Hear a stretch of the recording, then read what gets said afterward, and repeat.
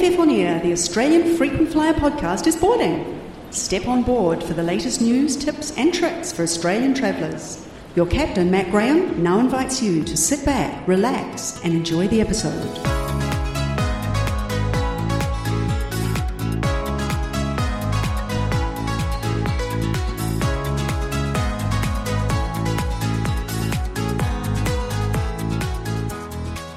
G'day and welcome to episode 75 of AFF On Air. It's the 11th of December 2021. Coming up in this episode, how to upgrade your Qantas or Virgin Australia flight. Is it worth becoming an Accor Plus member? And I'll be joined a little later by the owner of AFF, Clifford Reichlen. But first, let's begin as always with a roundup of the latest Australian airline travel and frequent flyer program news from the past fortnight. And firstly, Queensland will reopen its border to vaccinated travellers from the declared COVID-19 hotspots of New South Wales, Victoria, the ACT, Greater Adelaide and Katherine from next Monday, slightly earlier than planned.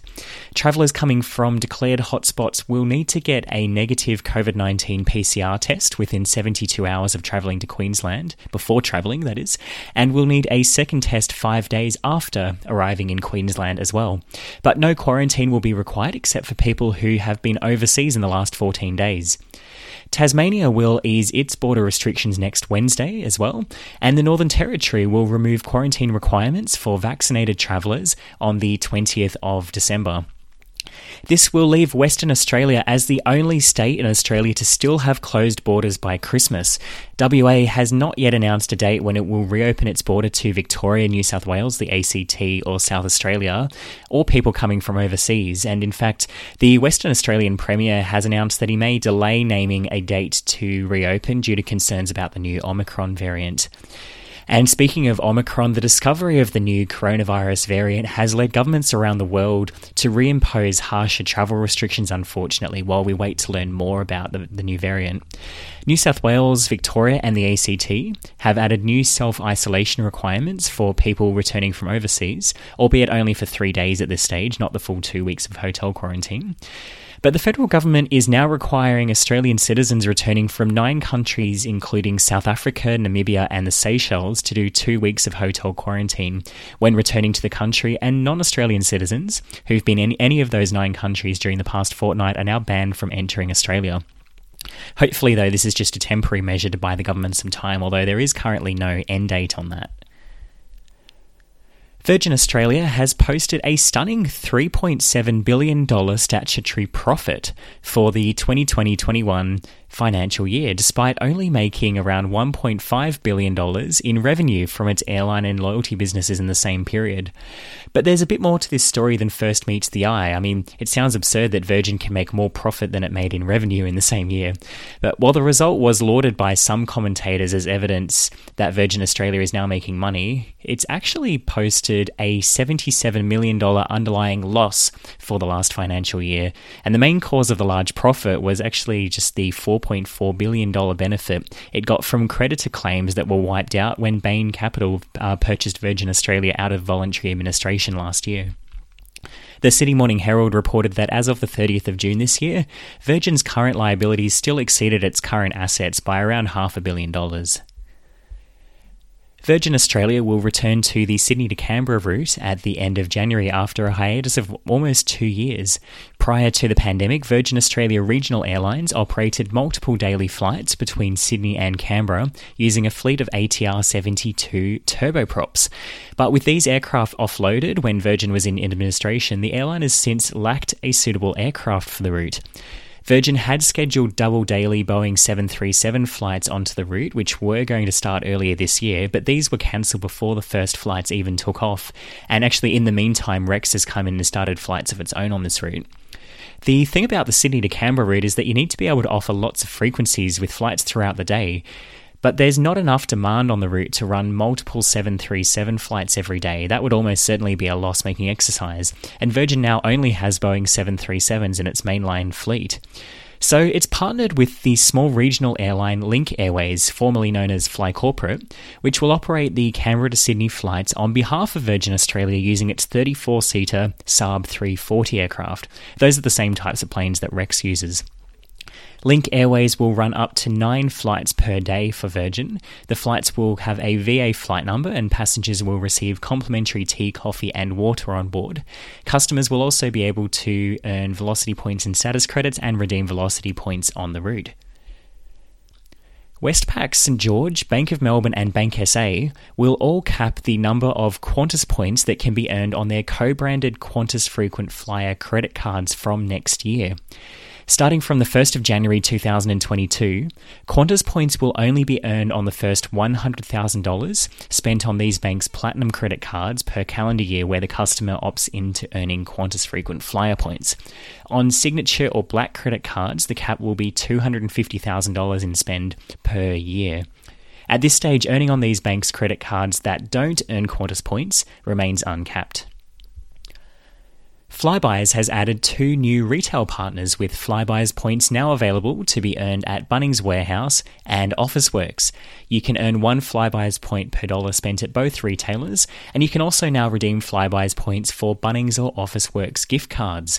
However, you cannot earn points, unfortunately, at the Bunnings Sausage Sizzle, as this is considered a donation and is ineligible to earn points. Velocity Frequent Flyer is giving bonus points and status credits to members who make a Hertz car rental booking by the end of December. You can earn 10 bonus Velocity status credits on the first Hertz car hire booking that you make between the 6th and the 31st of December 2021 for eligible rentals that begin and end between the 6th of December this year and the 28th of March 2022. To take advantage of this offer, you would need to book a Hertz rental through the dedicated Virgin Australia Car Trawler website and enter your Velocity membership number at the time of booking. Bookings made directly with Hertz are not eligible for this offer. Qantas Frequent Flyer is working to fix an error that saw members earning fewer points than they should have when staying at Accor hotels. Under the new partnership between Qantas Frequent Flyer and Accor All, members of both loyalty programs can earn 3 Qantas points per Australian dollar spent on Accor hotel bookings in the Asia-Pacific region. But this has initially been calculated incorrectly, with members reporting that they are only earning 1 Qantas point per euro spent. Anyone who missed out on points will automatically receive a top-up of the remaining points in the near future, though, and this will be backdated so that nobody misses out on points. Avianca's Life Miles program is currently running its best promotion on buying miles so far this year, with up to 175% bonus Life Miles awarded when you buy miles until the 13th of December. You can redeem Life Miles for flights across the Star Alliance network, although booking flights on the Life Miles website can be difficult sometimes, to say the least. Many other frequent flyer programs are also currently offering bonus miles on purchases, including American Airlines, Alaska Airlines, Qatar Airways, and Emirates. And Cathay Pacific will merge its Asia Miles loyalty program with its Marco Polo Club program next year. They'll soon both be operating under a single program called Cathay. Until now, Cathay Pacific has been one of the only airlines with separate loyalty programs for earning and redeeming miles and for earning status. The changeover will happen in around July 2022. That's what's making news on AustralianFrequentFlyer.com.au this fortnight. You can stay up to date between podcasts by subscribing to the Australian Frequent Flyer Gazette to get the latest frequent flyer news straight to your inbox for free every Monday and Thursday morning.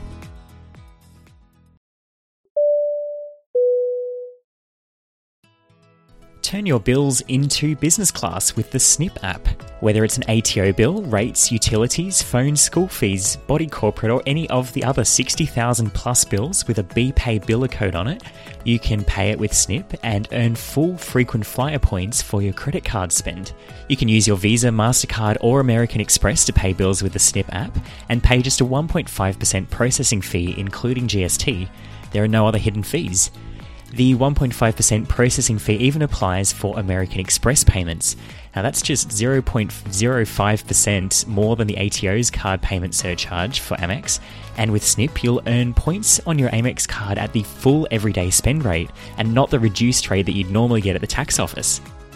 Snip also has some convenient features. You can connect your emails to the Snip app and have your billers automatically added to the app when they arrive in your inbox. You'll then get a handy push notification when your bill's ready for payment.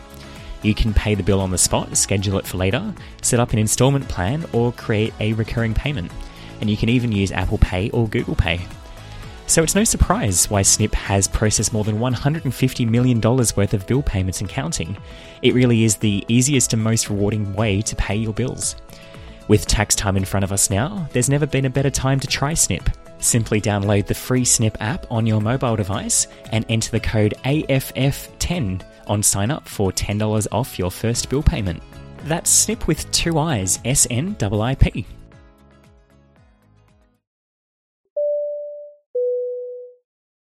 What's the best way to get an upgrade on Qantas or Virgin Australia? Well, if you suggested dressing up or writing a romantic poem for the pilot, it might be time to stop reading the Daily Mail.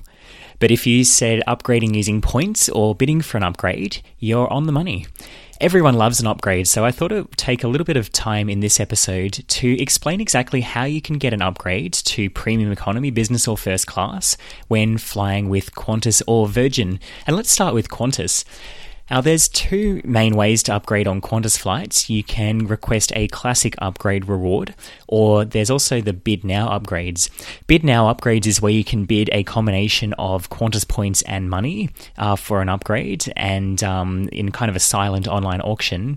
And then if your bid is accepted, you'll be emailed sort of the day before the flight. Now, to be honest, I haven't seen these being offered much at all over the past year or so.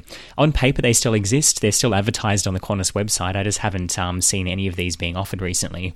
But if you want to check whether your flight is eligible, around a week before the flight, you can log into the Bid Now portal on the Qantas website and see if your booking is eligible to bid for an upgrade, and if so, you can try and place a bid.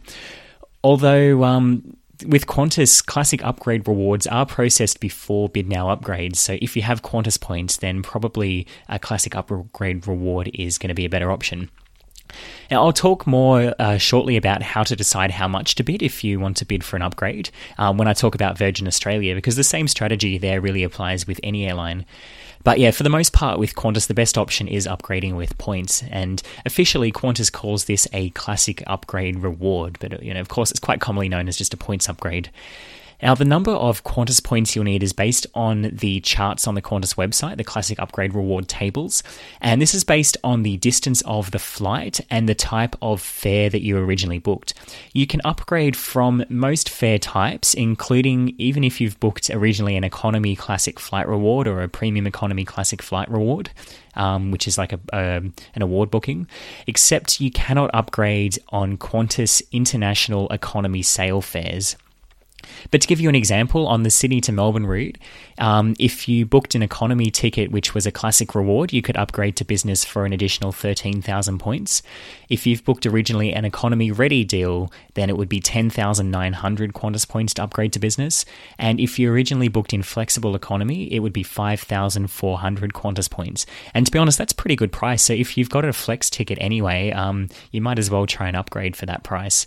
And I would point out that upgrades are always per sector. So if you've got an itinerary with multiple flights in it, you would need to request an upgrade on each individual leg, and you would need to pay individually for an upgrade on each flight. Now, to request an upgrade using Qantas points, you can do this on the Qantas website by going to Manage Booking or selecting Upgrade when you log into your frequent flyer account.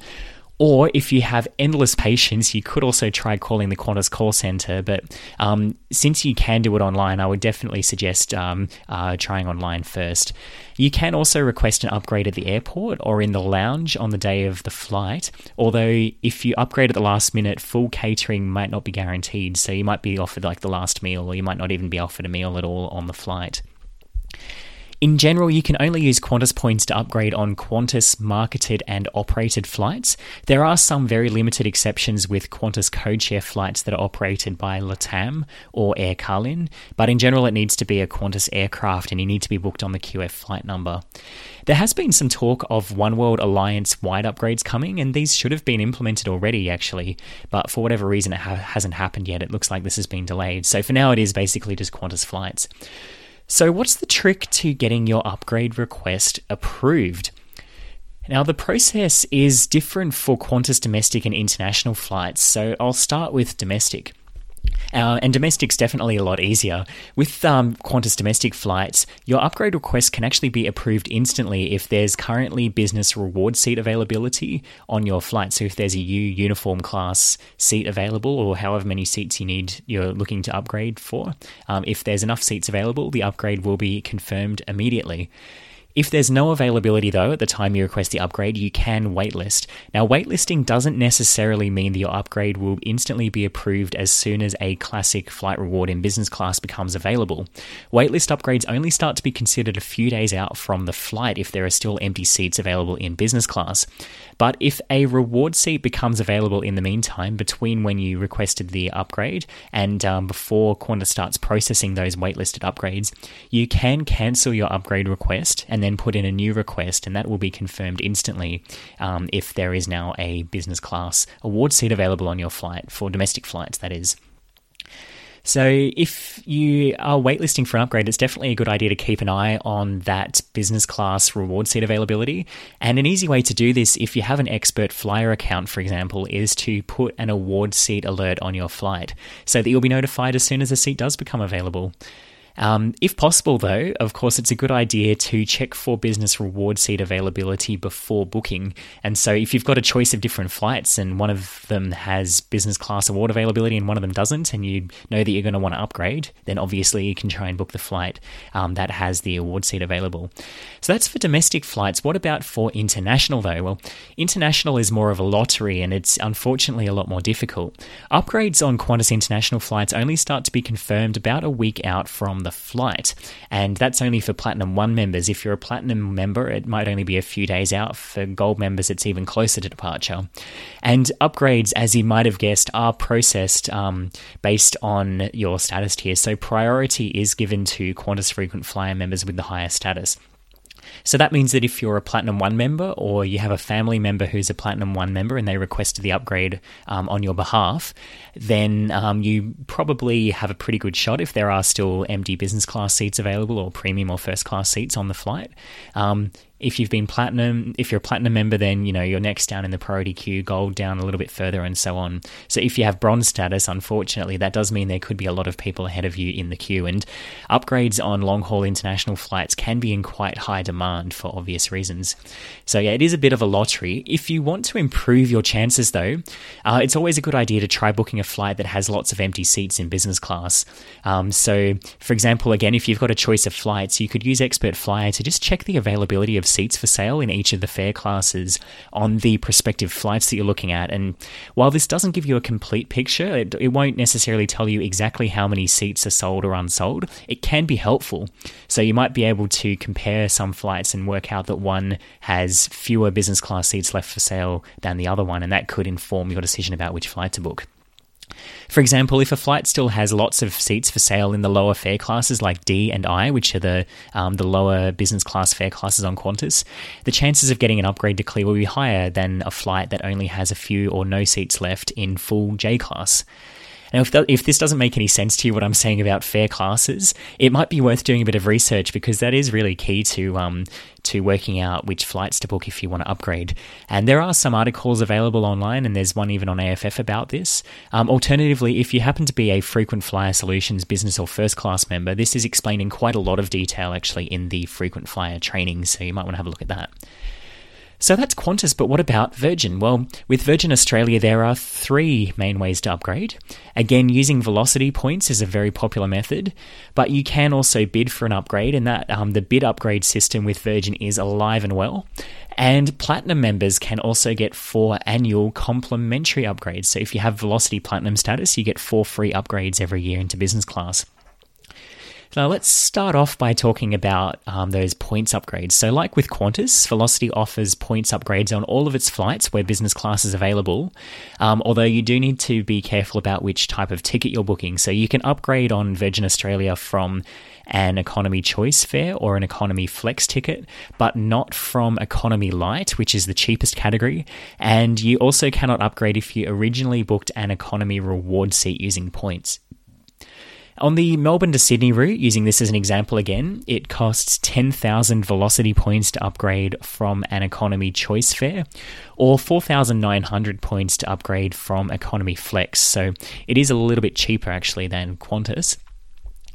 With Virgin, all upgrades on domestic and international flights, and this is good news, can be confirmed instantly if there are business reward seats available at the time of the request on the flight. So again, just make sure that you check for business class award availability before booking your flight. If there are no business reward seats available, you can still waitlist for an upgrade. But the same thing happens here as with Qantas. Those waitlists are only processed in the week or so before the flight. So if a business reward seat becomes available in the meantime, your upgrade waitlist won't necessarily clear. So the best thing to do then, again, is to cancel your request and put in a new one, and just keep an eye on that, sort of periodically until the date of departure. Velocity Platinum members also, as I mentioned, get 4 complimentary upgrades per year, which can be used on any Virgin Australia domestic, international, short-haul or trans-Tasman flights. They were never able to be used on Virgin long-haul international flights, but actually Virgin doesn't have any of those anymore, so it is actually now pretty much covering the entire network where business class is available. Again, upgrades are available, and you can have your upgrade confirmed if there's a business reward seat available on the flight. So just check before booking that there's business reward availability.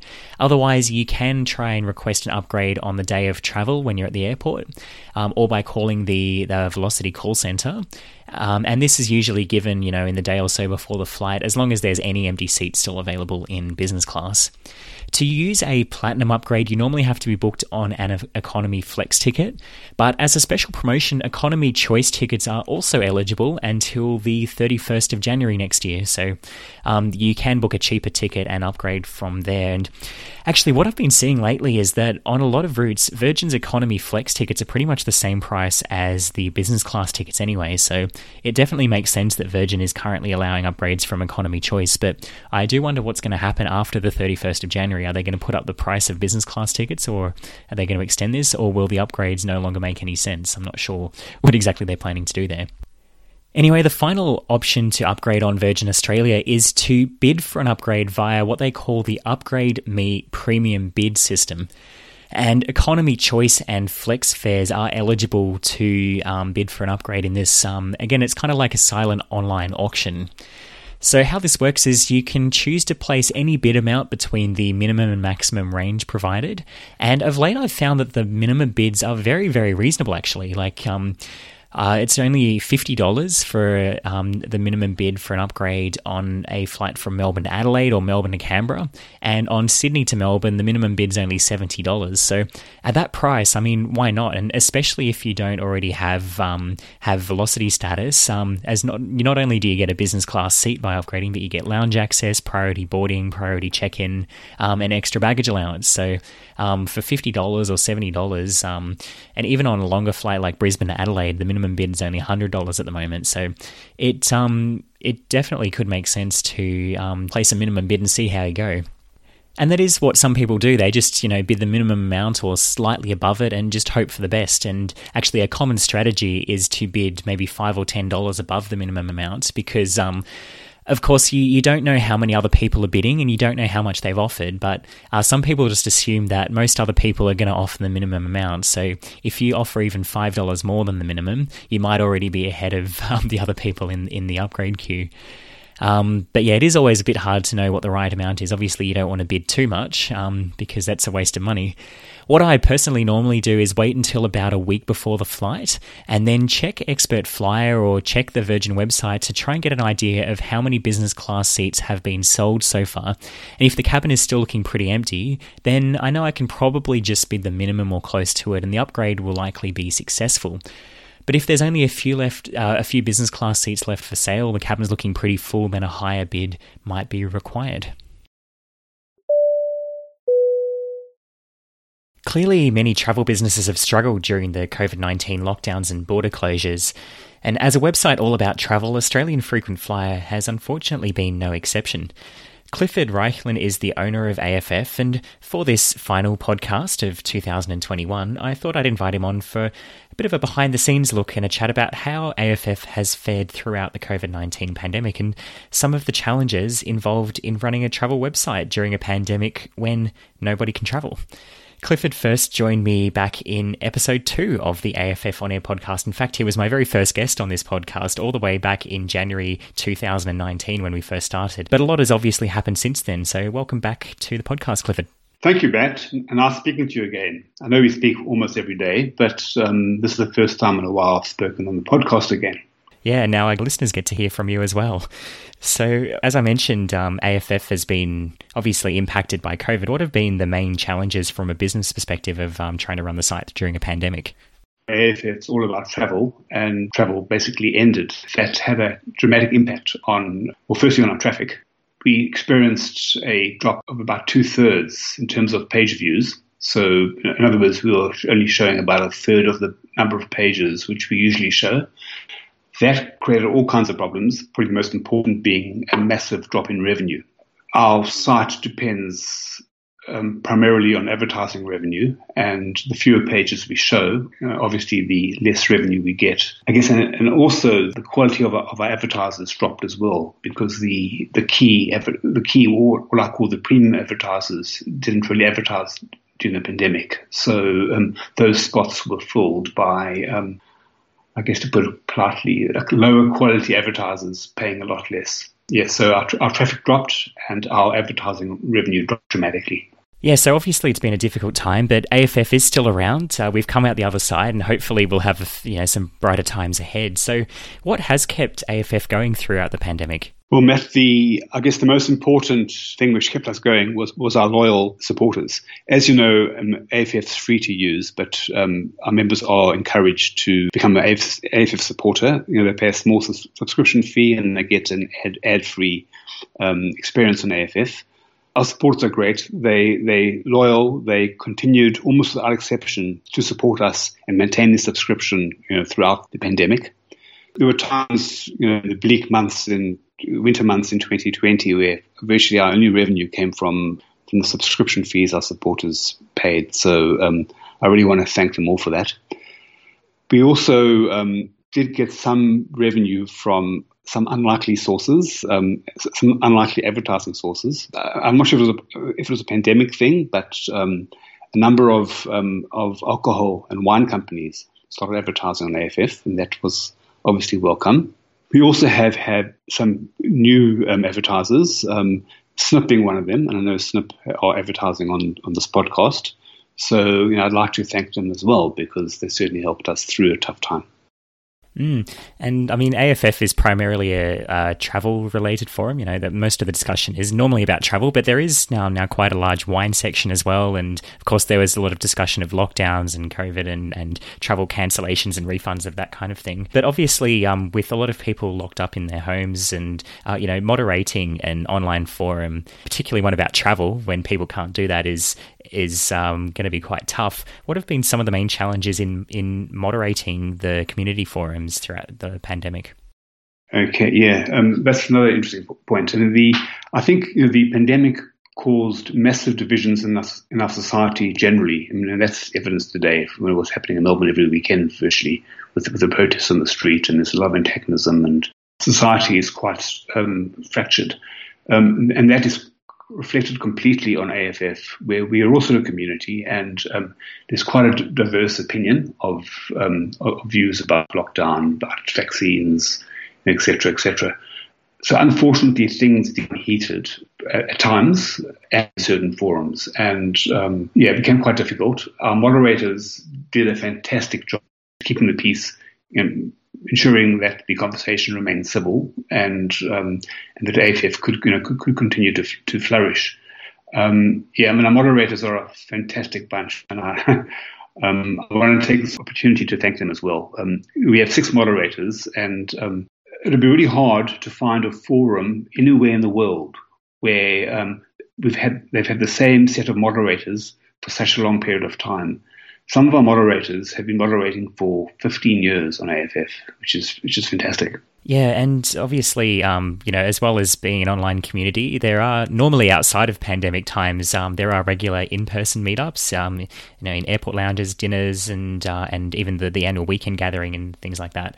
Unfortunately, this year the annual gathering at Newcastle had to be postponed for 12 months, so it was just not feasible for people to be able to travel interstate and to attend there. But we'll be seeing a few more meetups next year.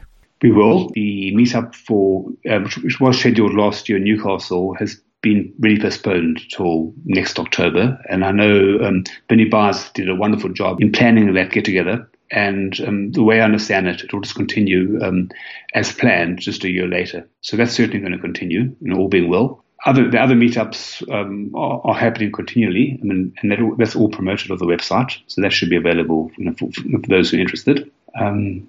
Completely unrelated to the pandemic, there was also, you might remember, AFF was offline for 3 days back in April. Do you remember what happened there? And do you want to give a bit of a behind-the-scenes insight into why AFF was offline for 3 days back then? Sure, no problem. I won't easily forget that day. It was a Monday morning. I was working in my office, and I noticed that AFF went down. It doesn't happen often, but server does go down occasionally.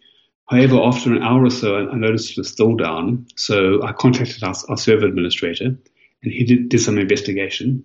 It turns out that the data center where our server is located is in a town called Ogden, Utah, in the US. That town had a power outage, and it was an Easter Sunday there in the US. The generators in the data center kicked in, but unfortunately one of them caught fire, of all things. And the sprinklers came on, which flooded the server room. The power company then turned off the power for the whole data center. Because it was the Easter weekend, there wasn't much support. So the power was off for ages, and they had to go through every single server to determine whether or not the server was flooded before they restored the power. The big problem I had was that I knew we had off-site backup, but I wasn't sure how long the server would be down for. After about 2 days, I pulled the plug on that data center, and we've now since moved our server to a different location, which is supposedly more secure. But yeah, it was pretty. This is the first time in 20 years that we've had such a long outage. An outage of an hour or even 2 or 3 hours is kind of bad, but acceptable. But for 2 days, it's just completely unacceptable. Yeah, and I remember that was about the same time that Jacinda Ardern announced the Trans-Tasman bubble. And so I was hoping to go on AFF and follow the discussion about that. But of course, there wasn't any because the site was down. Yeah, no, it was really, really frustrating. And actually, what actually happened, Matt, was that I asked our server administrator to set up a new server at a different location. And the plan was to actually restore from backup. But what happened was our server at the original data center did recover. So we managed to go back online with the original server and then moved it across. So at the end of the day, we didn't actually lose any data, just the time, really. Oh, who knew that running a website would be so complicated? Listeners probably have picked up, or if they remember you from episode 2, that you're originally from South Africa. You were planning, I believe, to return to South Africa this week to visit your family over there, but you're still in Melbourne. What happened? Well, as you're saying, I'm originally South African, and I do try to go back to Cape Town every year. I obviously didn't last year during the pandemic. So at the first opportunity, once the borders opened, I booked a paid flight on Singapore Airlines to Cape Town. I was meant to leave last Wednesday. As you know, the new variant hit on the weekend before I was meant to leave. Yeah. But I thought I'd go anyway. I was fully aware of the risks, but I hadn't seen my family for 2 years, and I've been stuck in Melbourne during our lockdowns. I thought, no, bugger it, I'm going. So I had every intention to go. Unfortunately, Singapore Airlines had a few problems with my flight, and it was cancelled and rebooked a number of other flights, but it never materialized because they kept changing the routing. They kept changing some of the sectors weren't confirmed. So it became very problematic. Also, I did have a concern I might be exposed to the virus, and I didn't really want to infect people in Cape Town with the virus. My mom is she's getting on, and I was going to stay with her for much of the time. and I just didn't want to take the risk. Anyway, so last Thursday I pulled the plug and decided to defer the trip. I'm getting my booster in the middle of January, so I do plan to rebook the trip probably early February, and hopefully by then things are settled, and I can have a better trip. Yeah, and hopefully by then the Australian government will have removed the extra restrictions on people coming back from Southern Africa, so you won't have to do the 2 weeks of quarantine. That is a factor as well. I have booked on a Qantas Award flight early February, although I'm not particularly confident that that flight will actually operate. But I'm hoping that by then there'll be more options available. Yeah, fingers crossed. And you had a bit of a hard time dealing also with the Singapore Airlines call centre with all of those changes to your flights as well. Yeah, Matt. I saw your article this morning about the Qantas call centre, which I occur 100%. To be honest, the Singapore call centre wasn't that much better. I must have called them 3 or 4 times. Each time I would have held on for at least an hour before getting through to an operator.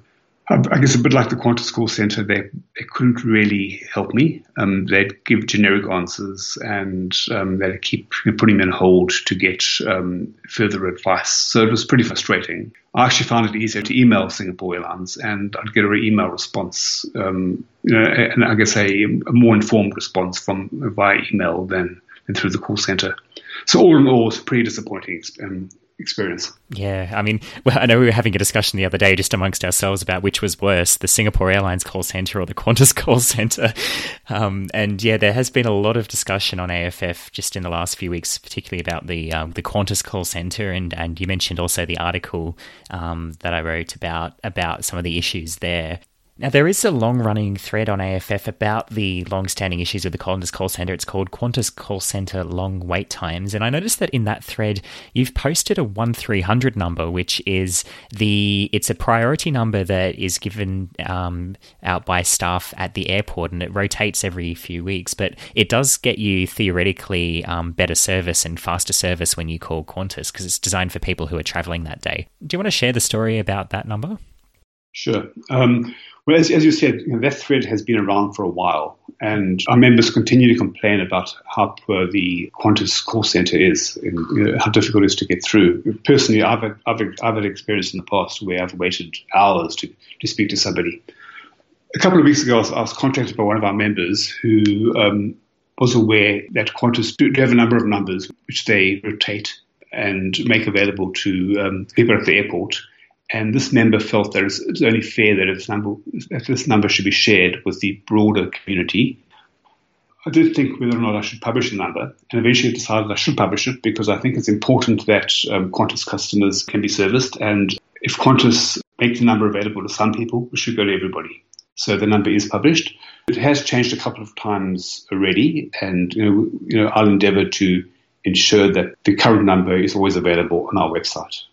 I did wonder as well about whether it should be published, but to be honest, if you could just call Qantas on the regular number and just get even a basic level of decent service, then it wouldn't be needed. And the fact that they're not even providing that basic service, I think, since this number is available, why not share it? Yeah, absolutely. I think it's outrageous to expect your customers to be on hold for at a time and receive poor service. So I think that anything we can do to improve things, I think is good and is only fair as well. Yeah, and I mean, I read a post on AFF just recently that somebody waited in total 71 hours on hold with Qantas just to change the date of their flight, and they still didn't get it resolved after 71 hours on hold. So, I mean, it's completely outrageous. So, yeah, I mean, this is what AFF's all about, really. It's a community of people who are interested in travel, interested in frequent flyer programs, and want to help other people to get more out of it.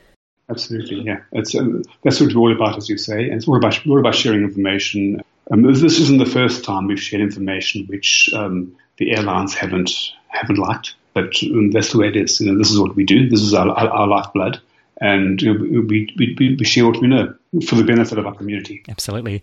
Well, Clifford, thanks very much for joining me again on the podcast. No problem, Matt. And you have a great break. You've deserved it, and have a great Christmas. And looking forward to your contribution next year as well. Well, thank you very much. Thanks, Matt. finally today, I've had another question on the AFF On Air discussion thread from Mike Baruch, who writes, are you aware of the hack of joining a Core Plus Explorer Plus membership through Indonesia, where it costs only 4.1 million rupees? Which works out to be roughly 403 Australian dollars, and you get 2 free nights instead of paying $399 to join a Core Plus Explorer through Australia, and then you only get 1 free night. It doesn't seem to have any problems with my Melbourne address, Mike says, and I'm likely to pay, but I thought I'd ask for your thoughts first. Also, my leisure travel is generally limited to school holidays, so are the free nights and 50% discounts generally available during that time?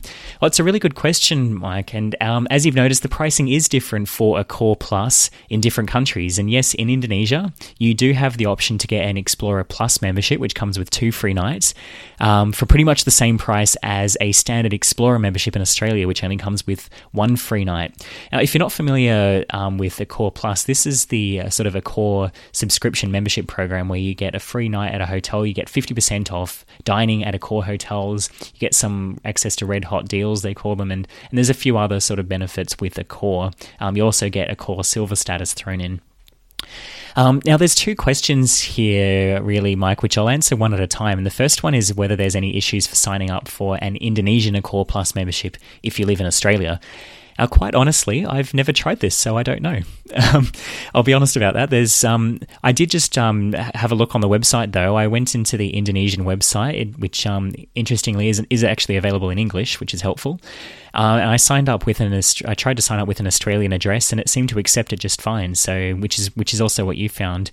I also had a look at the terms and conditions, and I couldn't see anything to say that you had to live in Indonesia. So, honestly, I don't really see why it wouldn't work. I mean, there's a possibility that it might go wrong, but I don't. There's no obvious red flags here for me. And I did also notice that someone on AFF, there's a thread about this, and they said that they did this a few years back and didn't have any issues. So you should probably be okay. The second part of your question, though, comes down to whether it's worth it in terms of, like, are the free nights and the discounts available during school holidays, which is when you'd actually be able to use them. Now, of course, if you can take full advantage of both of the free hotel nights, and you often dine at a Core hotels with at least one other person, then it probably is worth it for the cost savings. But it's not quite as easy as it might seem to get value from this. Yes, there are blackout dates when redeeming the free nights. These are not always available, and at some hotels they might be available very rarely, in fact.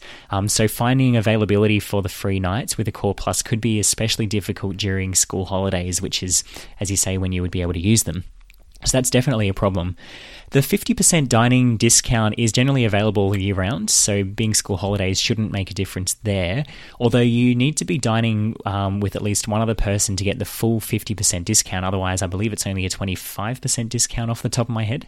And some hotels also just make up their own rules and conditions. Like, I was reading that there's a hotel in Perth that requires you to order at least 2 main courses to get your discount, which is not really in a core rule. It's just the hotel making it up as they go.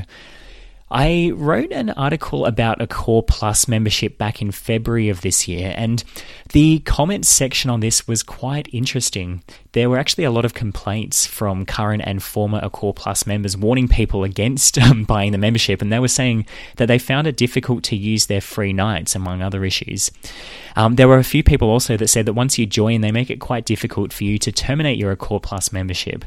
They might hassle you to renew, and there's also some IT issues that happen with your Core status after your Core Plus membership lapses. And that what these people said is that once you're no longer a Core Plus member, they're not really in a hurry to help you, which they found a bit annoying. So in short, yes, it might be good value, but there are some catches.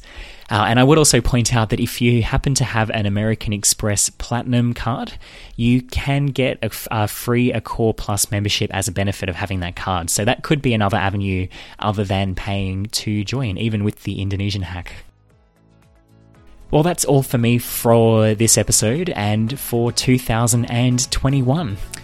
We'll be taking a short break over Christmas and New Year, but I'll be back with new episodes of AFF On Air towards the end of January. Thanks so much for listening, not only today, but also over the last 3 years. I kind of find it hard to believe that this podcast's already been going for 3 years. And whenever I happen to meet listeners, they often tell me that they really enjoy the podcast and get a lot out of them. So really, really great to hear. And if you have been enjoying listening, I would really appreciate you taking the time, it only takes a minute or two, to leave us a review on Apple Podcasts. Of course, I do enjoy reading the reviews, but they also help more people to find the podcast, so you'd be doing us a big favour if you could do that. Have a wonderful Christmas, and if you're going away, I hope you have a safe trip, and I'll see you again in the new year.